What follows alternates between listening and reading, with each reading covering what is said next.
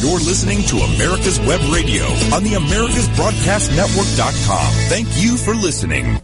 Good morning and welcome to America's Web Radio, and we've got a very special show on today, as a matter of fact, and I think you're going to find it quite interesting from a number of different aspects, and it's going to be called Delta Force, and we've got the daughter of the colonel that put together Delta Force back a number of years ago. She's on the line, Connie Beckwith-Howe, and Beckwith, I should say. And Connie, welcome to America's Web Radio.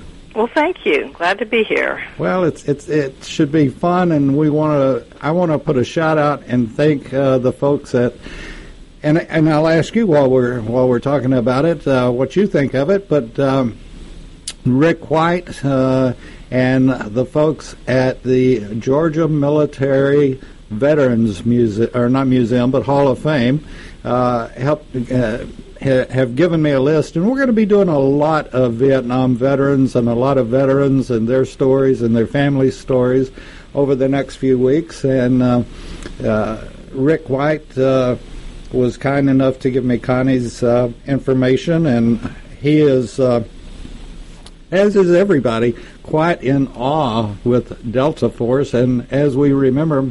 And Connie, when was Delta Force? When did your father have the crystal ball and say, "This is what we need"? Well, he realized there was a need for this. You know, when he served with the British SAS, and that was, back in the around 1961 or so. And so after he was there, he came back with had that vision that, gosh, America needs some sort of elite unit like the SAS. Things were just starting to get kind of bubbling up in these other Middle East countries. So he just always had that in the back of his mind. I believe he even did maybe his thesis or big, report when he was at Command and General, I guess it was the Staff College, when you go to as a captain at Leavenworth, where he did a paper on this, and nobody really seemed to be interested. And so but then he just kind of, things kept going on in the world, and then he just felt like, he just pushed it through. And things are still going on in the world, and yes. Delta Force is still very much There's a need for it. Part of the military. I want to set the record straight from the beginning, and I've been called a lot of things, like nutty as a fruitcake. So if this is a fruitcake question, you can answer it that way. But am I mistaken, or is Delta Force the first and only once, I think, military unit, if you want to call it a unit, or whatever you want to call it, but organization that was called in to a civilian situation? That I honestly don't know the entire answer to. To my knowledge, the Delta had been called in, but that doesn't mean there were not other agencies that may have also been called in, that I don't know. Okay, well, I didn't mean to throw you a hardball or anything. No, I mean, I remember, I know that they did support, I think, Olympics, maybe a prison, some sort of thing. I think you just hit it on the head, or what I was thinking about, which doesn't mean a whole lot, but is the prison situation. We had there were no SWAT teams, there were no anything that had the training that Delta Force did. True. Okay, so I've got that question off the table. Now I'm going to ask another extremely hard question. How many Delta Force movies have been made? I know there's a Chuck Norris one, but... I mean, I think Chuck Norris, and I think there was even like a funny one, with, no, I can't think of the actor. Oh, the fat guy? No. well, maybe, was it James Coburn? Was he in the one with Chuck Norris? I don't remember. Truthfully, I don't think I ever watched any of I don't think I watched it, but there's never been a realistic, something that would be a good movie based version on the actual mission, that got aborted. Interesting. And those were, I don't know, I remember the Chuck Norris movie, and I've seen it, I just don't remember a whole lot about it, so forth. Yeah. So your father had been in the military quite some time when he came up with the idea? Yes. He graduated from the University of Georgia in, I believe, 1952. He and my mother got married, and then he did his training at Fort Benning as an infantryman, and then he ended up going to Korea for just a short stint. So from 53 to, 71-ish, 2-ish, that's how long, but I mean, he didn't really push it until he'd been to, after he'd been to the Command General Staff College. Was 62? You say something like that. So did he do a tour in Nam? He did 2 tours in Vietnam. Okay, and was part of this idea that he had for a Delta Force come from the treatment? Rick White, Colonel White, and I talked about this when he was on last week, but. And I was in the Army, but nothing, absolutely zero, nothing. But, we couldn't even, or we were told not to wear our uniforms through the airports as we traveled. Uh-huh. And, and it was, there wasn't that much, quote, unquote, violence. But do you think the treatment of military through airports and then traveling back in the 60s and really early 70s, did that have anything to do with his decision and the thoughts that terrorism is coming our way? I really think after his assignment with the SAS and seeing the way they trained, because they were the elite unit that was going and doing things, he was just so impressed with their work ethic, how officers and enlisted interacted, kind of that common sense approach, but at the same time, work hard, get the job done. And then I think, again, there were things going on that we as Americans didn't really know about that were bubbling up. If you go back in history, you can see almost the beginnings of terrorism, especially with Great Britain, because they had certain holdings in like Yemen, and so I think he kind of had an upper hand, like knowing, okay, these things are going on, and I guess when he came back, home, of course he was, in Special Forces, mm-hmm. which is kind of considered, well, now more of the elite, but back then the Special Forces guys, were kind of considered the rebels. Yeah. So he just always, mm-hmm. I don't think he had any, as far as, I think he just had a pulse of things that were going on in the world that, again, he was just getting read in on with, that it all stemmed really from his being an exchange officer with the SAS that really got this off the ground. Okay, now this was, and I may have my history muddled a bit, but back in that time period, wasn't the terrorism of England, and particularly London and so forth, from the Northern Irish? There was some of that, but there was also, like I said, I've just been reading lately, there were some bubblings of other things that I don't think really realized that were starting to trickle up. But you're absolutely right. There was all that, and that's what kind of got people, the training, and just these cells were starting to grow. And would something like that, could a cell, there were things going on starting in South America. I mean, just It was just almost like one thing, like a domino effect was starting to, they just had to, so anyway.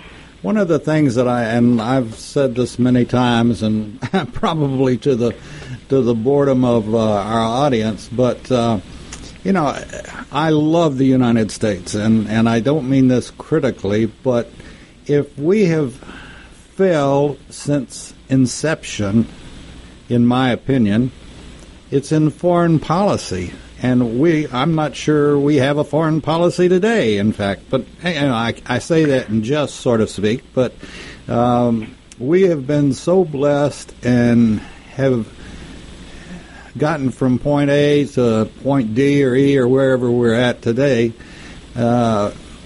And we sort of have taken, or it seems to me like we've taken the attitude, well, it doesn't matter we are who we are, and we don't really care. We're going to do our thing, and nobody's going to mess with us, and we're bigger and better than everything. Oh, I mean, I totally agree. I think our Americans have really gotten naive. Everyone takes it for granted. There's absolutely no sense of, what's going on. There's kind of an ignorance going around that that we're going to be fine. Yeah. But that's just not the way it is. And it's happening over there, not here, and this was sort of, let's sell the Japanese a lot of steel and see what they're going to do with it. Well, I mean, I will tell you, I remember being at my house in Fort Bragg, probably during college, so that was before the Iranian raid, when my dad was getting everything ready, and we were sitting at the dining room table, and he said, one of these days, terrorism's going to be in this country. But no, and it went right over me. I'm like, well, whatever. I didn't really realize that his words were so true. And the people didn't believe it, even back in the 70s. Oh yeah, and people don't want to believe it now, even after we've had attacks. Even more so back in the 60s, and in some ways I feel like we're reliving the mentality of the 60s right now. I agree. And it's a shame, and I don't know what to do other than have shows like this on that tell the truth, and hopefully wake some people up as we go down the road. But I know it is incredible. In the 60s, I never saw anything like that in the 60s, and I've never seen anything like today ever. And people, they just don't want to believe it. Yeah, our country's in big trouble, and people just don't want to. They're just not wanting to believe anything, or they're easily led. They're so brainwashed by, the way the media and the culture of our world is now, that they really, I don't think, have a clue. You hit something on the head there, brainwashed, and I grew up in the Cold War, okay, and supposedly it was all over with when Reagan had Gorbachev tear down that wall. Well, folks, we're in as big a Cold War today as we've ever been in my opinion. I agree. And we're going to take a break and come back and be with Connie Howe right after a couple of messages. Thanks for listening. The disease of addiction is a life-altering challenge, not just for the person suffering its effects, but also for the family and friends who support and love the one caught in its grasp. What should be the course of treatment? Who is the best person to render treatment? And what is the best place to go for the care that is needed? We know that you want answers to these and many more questions. Call 770-696-9862 and speak to a representative of the Atlanta Healing Center. They can tailor a program specifically designed to address the needs of the person suffering with an addiction, or give you guidance as to where that help may be found. Information is the key, and the trained staff at AHC is here to assist. If you wish, you can also get more information on the website located at www.atlantahealingcenter.com.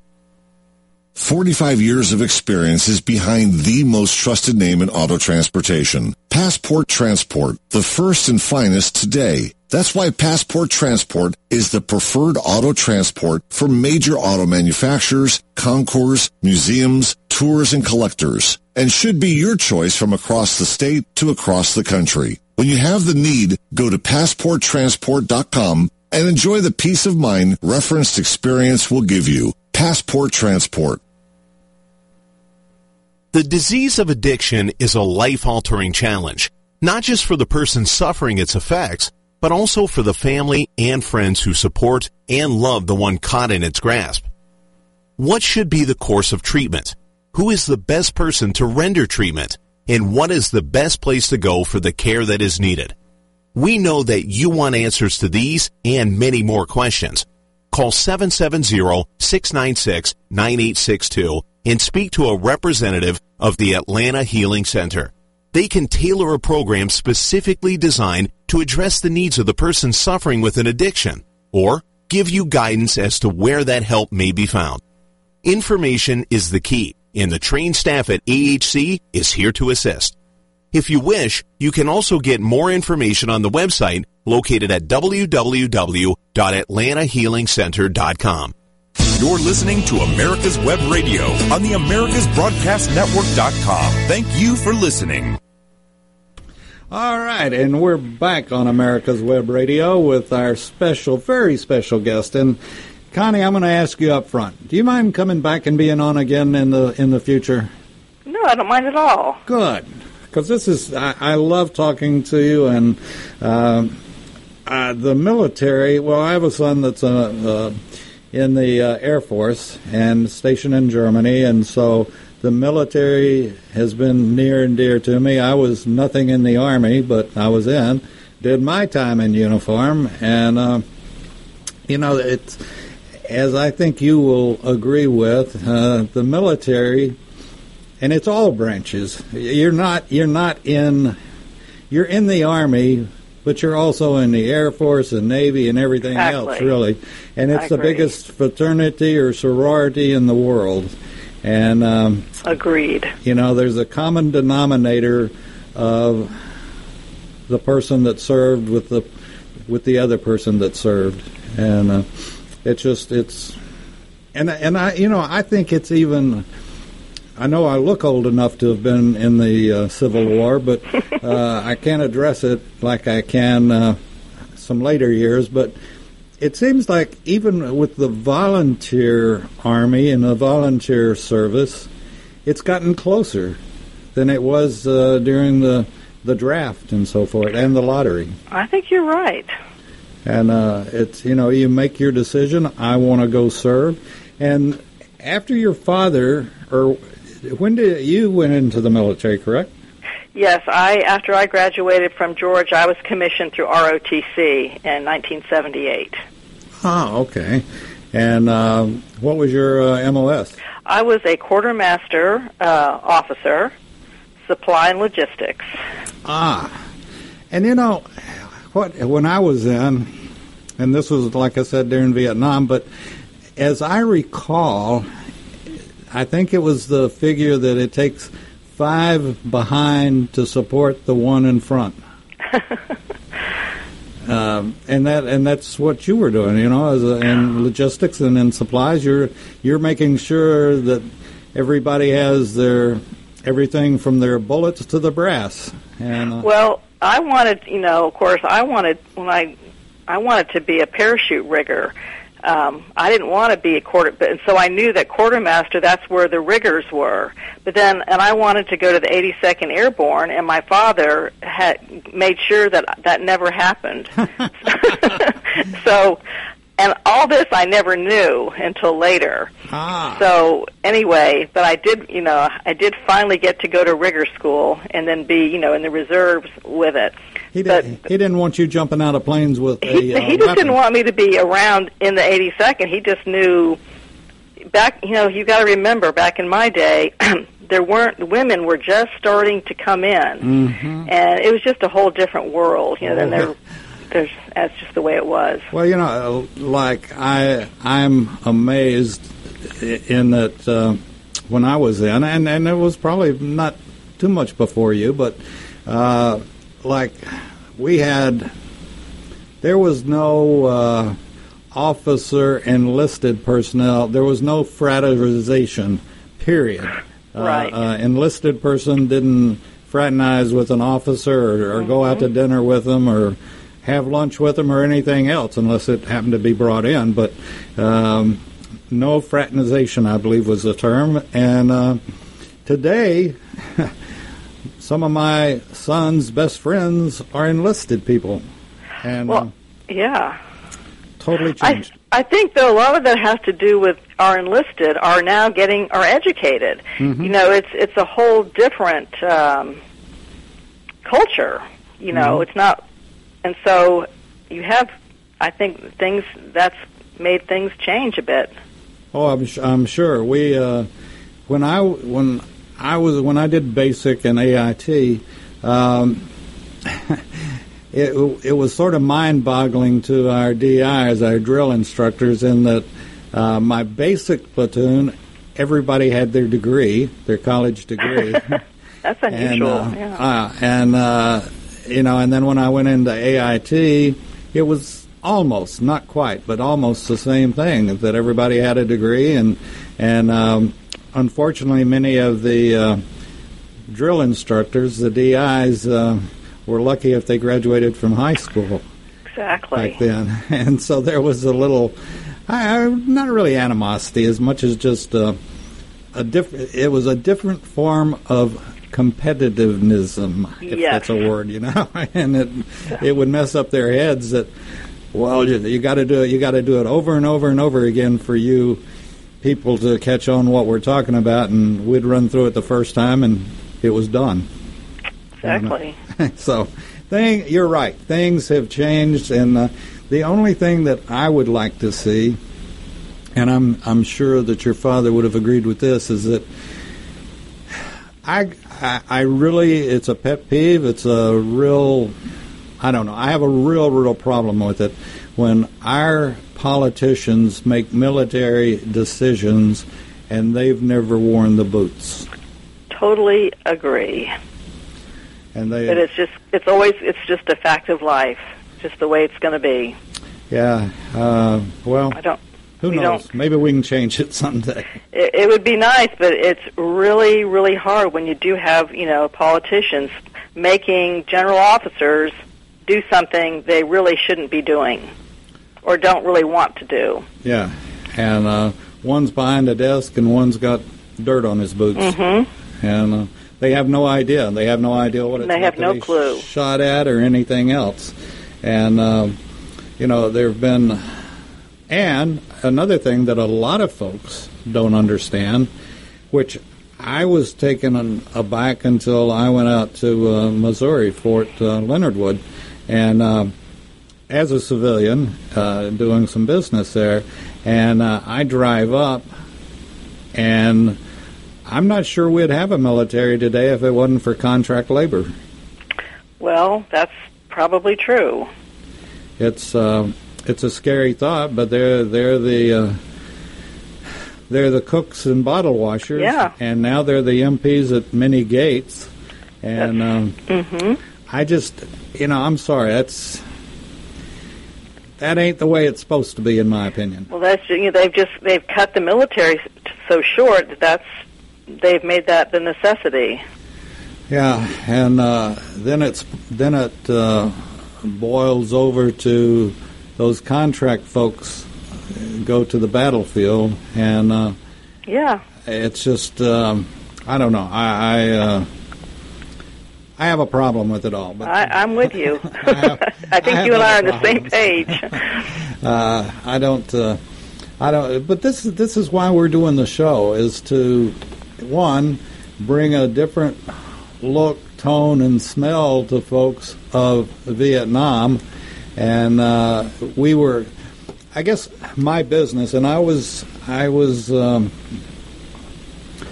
in high school and had started my first radio job when I was in high school, and I covered Kennedy's assassination for my station, and from the station. I didn't fly to Dallas immediately, but worked at the station, and then Vietnam had just really started up and was beginning to boil, and had I done then what they do today, I would have been fired in a second. We were told that you read and you report news.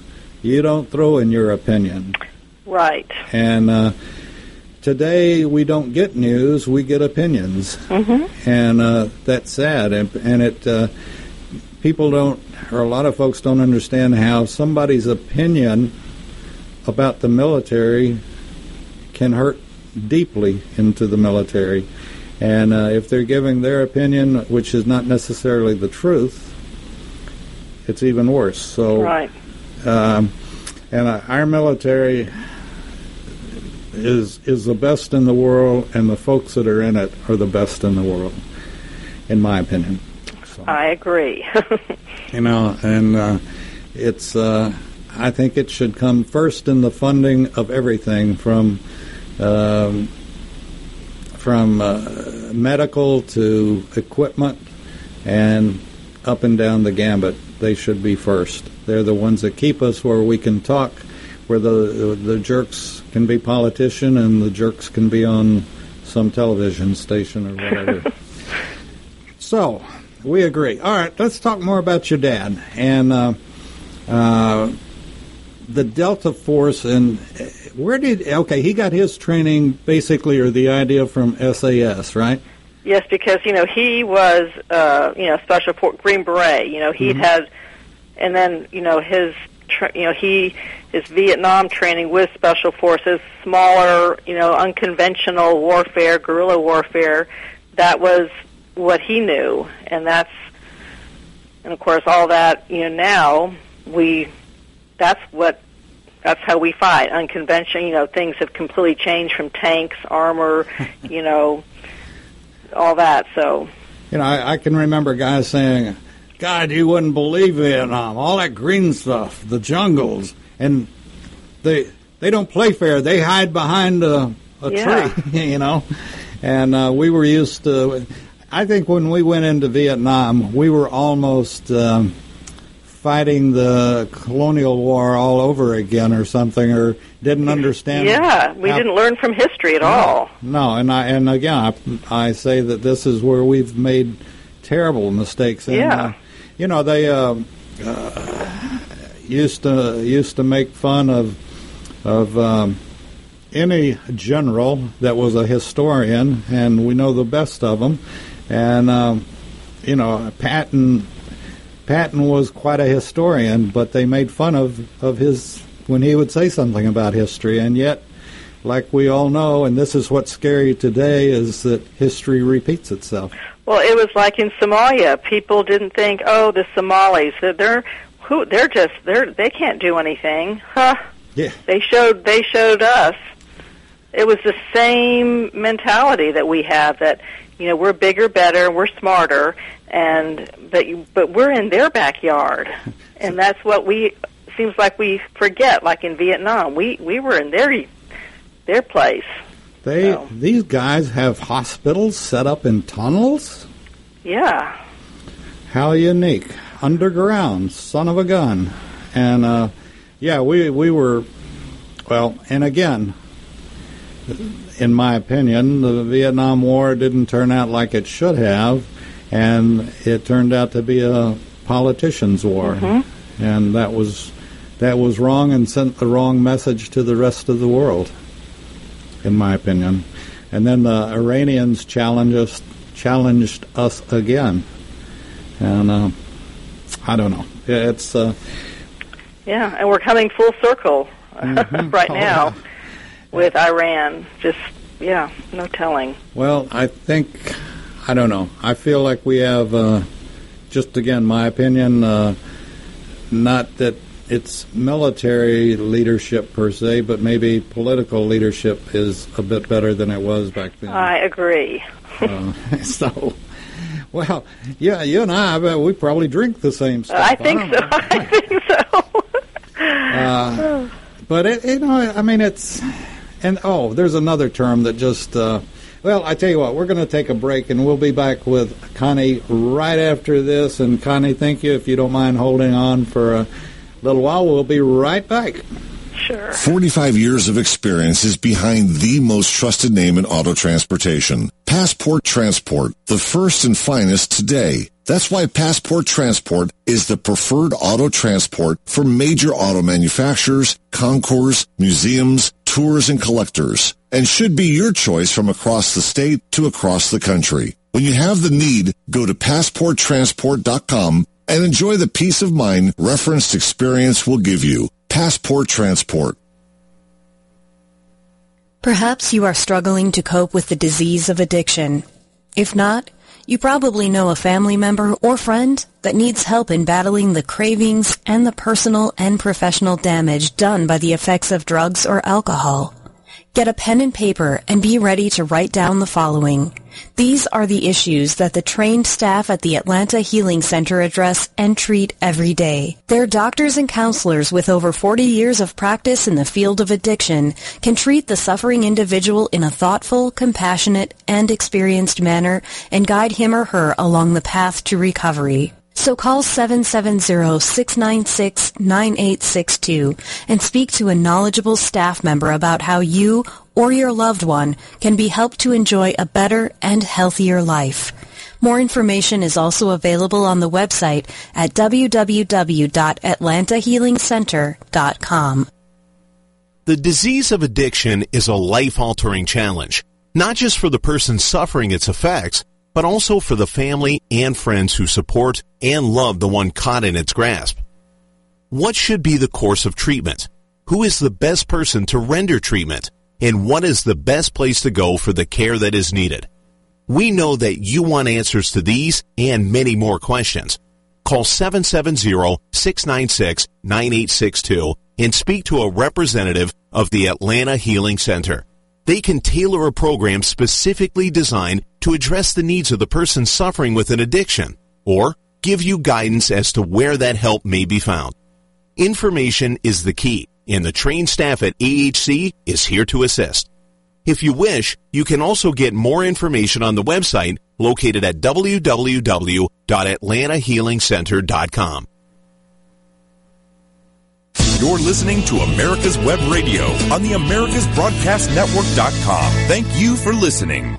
And we're back on America's Web Radio and David's Pick, and I'm sure you all are probably, anyway, Connie and I were talking off mic, and I have a friend, in fact, his family, or his son went to Texas A&M with my son, and he was a Air Force pilot and flew Air Force One, and we were talking about that, and the friend that you all have that flies, and how nice the Trumps are, and particularly Melania, and not only nice, but extremely good looking, and and down to earth. and down to earth, and it's it's a shame that the media doesn't give her dues, because I guess they're scared of her because she's so much smarter than they are, and they probably don't know how to handle it. As and it's been a fact, and you can go back and check facts of what I'm saying, that Democrats in office flying in Air Force One are not the kindest people in the world. We know of what Hillary used to say to the Secret Service and everything else, and she treated the pilots the same way. That there used to be a saying about something doesn't stink, but we won't go into that. But anyway, I'm with you. So just a shout out to our First Lady. She should be getting We are so lucky to have somebody like Melania Trump as our First Lady, and we should be, in my opinion, exploiting it around the world. Look at this lady. She even speaks your language. And she's an immigrant. And she's an immigrant. I don't get it. I know. It's just... yeah. Well, we do get it, but... Yep, we do. Yeah, anyway. It's in the show right before... at 8 o'clock, Doctor's Lounge, and it's everything. It's in the medical profession. It's everywhere. But it's at my age, it's sort of like somebody has taken our world and bounced it like a basketball, and to see what shakes out. I've never seen it like this, and I hope that it's turning around, and I hope that it's turning around primarily for the military as well. I hope so. You know, we, I've told this story a jillion times, but I had many years ago in junior high school, we had a professor come and give us a talk and said, you don't ever have to worry about the communists bombing the United States. They want us to be their greatest asset, and they wouldn't want to destroy it. And he said the way they'll take it, the way they'll take the United States, is through our books, our literature, starting in colleges with infiltrating, putting in communistic professors, and then it'll trickle down to high school, junior high school, and finally rewriting history in elementary schools. Mm-hmm. Hello? That's right. So I didn't mean for this to become a political show, Connie. I wanted it to be more about your dad, but your dad really, I think, he had a handle on it, and that's why he started Delta Force. Oh, yeah, he really did. I mean, you know, he was no great scholar, but, you know, he was somebody that had a lot of common sense, and he got it, but he was just not in the right time at the right place, you know, for some, you know. And I think there's part of me that I'm glad that he wasn't alive to know what happened, you know, that we had a terrorist attack. You know, he would have, anyway. He'd have re-upped it even at his age, wouldn't he? Oh, my gosh. No telling, you know, it would have just, it would have killed him, you know. I mean, it would have just broken his heart, but... Oh, yeah. Anyway, you know, he just did his best. He just loved his country. He instilled patriotism into, you know, me, my sisters, everybody he was around. You know, after he died, my mom used to say, people would call her, you know, and they'd say, you don't know me, but I knew your husband, and I'll never forget, you know, he did this for me, or he helped me do that. I mean, he really instilled he really helped a lot of people, and just, you know, had that belief in our country. And I'm very thankful that, you know, he was my dad and instilled in me such a strong, you know, sense of patriotism and America. You know, the best leaders are the best givers. And they give of their time, they give of their position, and I think their mission is to help. And as a commanding officer, you give to your troops. And that gift is survival. Exactly. And learning how to survive. And, you know, like I said, the best leader is the best giver. And I'm sure your dad was well respected for the gift of training and the gift of taking care of his troops. But see, he was so good in, you know, like in the battlefield. You know, it was hard for him to push papers, you know, when he got back. Mm-hmm. And so that, you know, he was the best leader. But, you know, it was just, then, you know, you come back and then you have to work with, you know, people that are his colleagues that weren't good in everything else. So, anyway, he was a good leader. And he is now, as of 2018, in the Georgia Military Veterans Hall of Fame. And again, a shout-out to them, a shout-out to Rick White, Colonel Rick White, retired, that brought the Georgia Military Hall of Fame to Atlanta and has worked wonders with it. And, we are supporting it every way we can. I didn't know it was in existence until I met Rick at a Johns Creek Veterans Association meeting, and we should all go down. It's right across from the Capitol. You've been to it, right? Well, I have not been to their in Atlanta. I've just gone to the actual induction, the ceremony that was held in Columbus. Okay, yeah, and I think they have another one coming up in November, I believe. Yes, they have it. In fact, you should go to one. You should Rick needs to invite you to be a guest. Well, he did, and you need to go. He even made some other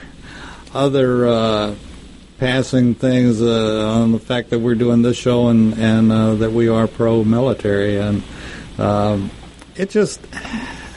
I don't know where. Well, I do know where. It wasn't my parents because my father was in World War II, and we've always been pro-military. Not as big flag wavers as we probably should have been, but we still all supported the military. And then my generation, I guess, the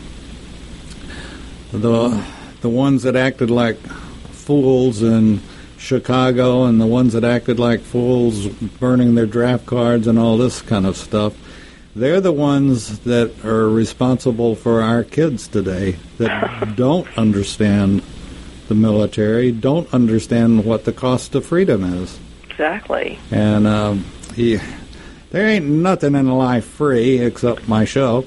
And, beyond that, there is a price to pay. And I'm glad that we have the administration that we have that's rebuilt.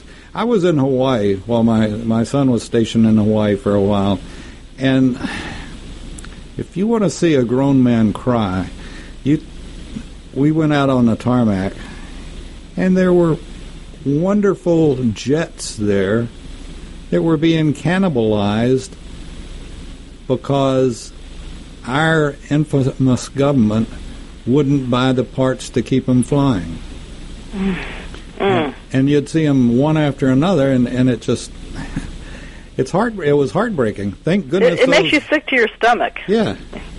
And you wonder what's going to happen when. And I've wondered this a lot lately about these things they call millennials, and wondered if we went to war, where are our forces coming from?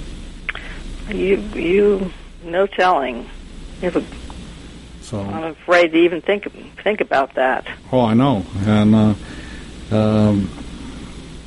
and they. I would have loved to have been sitting next to your father when watching Patton, and personally, the creep deserved to be slapped on the helmet, in my opinion. And the truth of the matter is, worse things happen to a lot of folks in the military that are never told, and they shouldn't be told. If you're in the military, you're in the military, and you play by their rules. You don't make up your own. But anyway, so tell us something very unique about your father that always has stood out, even from the time you were 2 years old, sitting in his lap. Well, my father. His father died when he was, I guess, around 9 years old.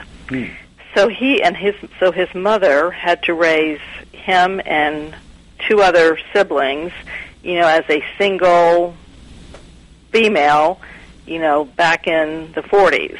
Wow. So he was raised, and I found out later from my father's best friend that she was the most strict disciplinarian, which was good. So my dad grew up, I think, being, listening, following the rules to some degree, but still knowing right and wrong. But, I guess in saying that, he wasn't somebody that was overly affectionate. He, we were always kind of scared of him growing up. But I guess what really kind of always hit me is, like, I remember he really had a soft spot.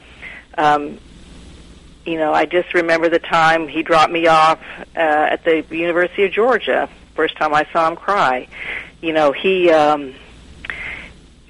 tried to be the tough guy all the time because he was just trying so hard to make sure, he did what was right for us. And he was the reason we didn't like him, he was so strict, but he was just so dedicated to being a good father, making sure that we were raised right. And I guess, to me, that was one of his good characteristics was, he really loved his family. He loved people. He wanted the best for them. But, he also spoke his mind. He that's another thing I think now that I look back, he wasn't afraid to tell what he thought. And that might have alienated people. But, and he was also very artistic. A lot of people wouldn't know that. He would buy all my mother's, he would pick out all her clothes. He picked out all the furniture. He loved music. We'd come home, he'd always have the stereo. He was a very interesting man. I mean, he was more to him than what met, than you would think. He was a bird, right? Yes, full colonel. Yeah, okay. So some folks out there wouldn't appreciate what you just said, but with his background and his training and what he did, probably speaking his mind and telling it like it was and is why he didn't retire with exactly. a star. You hit it on the nail, and that is why he never made general. He just didn't punch tickets. Yeah. He just wasn't that type. And, in his day, you had to punch it. You did what was right. You did not. That was just. But he had the peace of mind. You knew where to kiss and which one to kiss. Yeah, and he never set out to be a general. I think he was happy to do what he did. I wonder what he would think of today. I often wonder. I really do. I think he'd be sick. I think he would just be sick. The people kneeling and Pledge of Allegiance. I can't even imagine. This is what I guess has bothered me or certainly affected me. After 2011, I thought that this is going to be the wake-up call and that we'd get the coming together and get back to... And I wasn't born when Japan hit Pearl Harbor, but it was still, even as a 4 or 5-year-old, it was still ingrained of Americanism, and I thought that we would get back to it and hoped that we would. And 9/11 came and went, and it was sort of like, the man on the street today, what happened on 9/11? Well, that's because of the administration after Bush, who that tore us apart. Yep, I totally agree. I don't know. I don't have the crystal ball, but I hope that we will pull back together. And I don't want it to have to be a catastrophe for us to do it. I hope that and pray that educators will do their job and do it correctly. And I hope so too. Have our kids understand and appreciate history like never before. And I just cringe at. Well, we have a. I don't know if you looked at our menu of shows, but we do everything from medical shows to Locked and Loaded. We're big Second Amendment station, and we're a flag-waving station, and everything else that's patriotic. And this is, we hope that people will appreciate us for telling the truth and for presenting, like the old saying is, every coin has two sides, and one side seems to be more prevalent than the other, but we're sure trying to show the other side today, and we do. And I am very critical, and I think your father would have appreciated this statement as well, is that in my opinion, our media really started going downhill. And I'll say a name that a lot of folks won't remember, but Walter Cronkite. And the coverage, it was the first coverage of almost live coverage. It wasn't live, but almost live coverage of a war, Vietnam. Mm-hmm. And Walter Cronkite did more to hurt our military than folks will ever know. And this thing of every night watching him and getting the body count. How obnoxious. I just, 5 of our guys were killed and only 7 of their guys were killed. It's like, people, what were they thinking? I couldn't tell you. And it just went on from there and got worse and worse. And it was a political war, and people didn't know it, and the media didn't tell the truth. Exactly. And unfortunately, they still don't. So. I was just going to say that. I know. Nothing's changed. No. We don't seem to ever learn. No, we don't. So, what do you do today? Well, my husband is self-employed. He has a shooting facility where he trains law enforcement, tactical training for people all over. So I help him with his business. I do all the expense, all the background things, and then I'm very busy. I guess since we're empty nesters now, I'm very active in the Daughters of the American Revolution. Oh, I know DAR well. So I'm very active in that, and active in other lineage society groups, I guess you should say. And then I have 2 grandchildren now, so I stay busy going back and forth with them. Neat. Well, I congratulate your husband on the shooting range, and this is in North Carolina? Nacogdoches. Nacogdoches. Oh, I'm sorry, Nacogdoches, Texas, and that's where I used to buy belts and boots and baseball gloves, as a matter of fact. Really? Yeah. That was a long time ago, the baseball gloves, but I assume the leather shops are still there, or the leather factory. Nacogdoches. Yep. Yeah. Not too far from Wichita Falls, are you? Not too far. And heading towards Dallas, and yes, I know Nacogdoches. but that was a whole nother life ago. That's many lives ago, I think. Oh, goodness. Oh, that's great. He has and this is we'd like to have him on one of these days. Well, he's, in fact,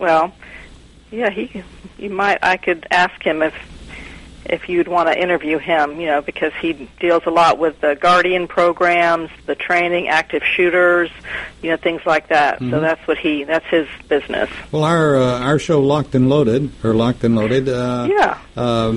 Roger Behar is the host on it, and he's a great host and does a great interview. And this is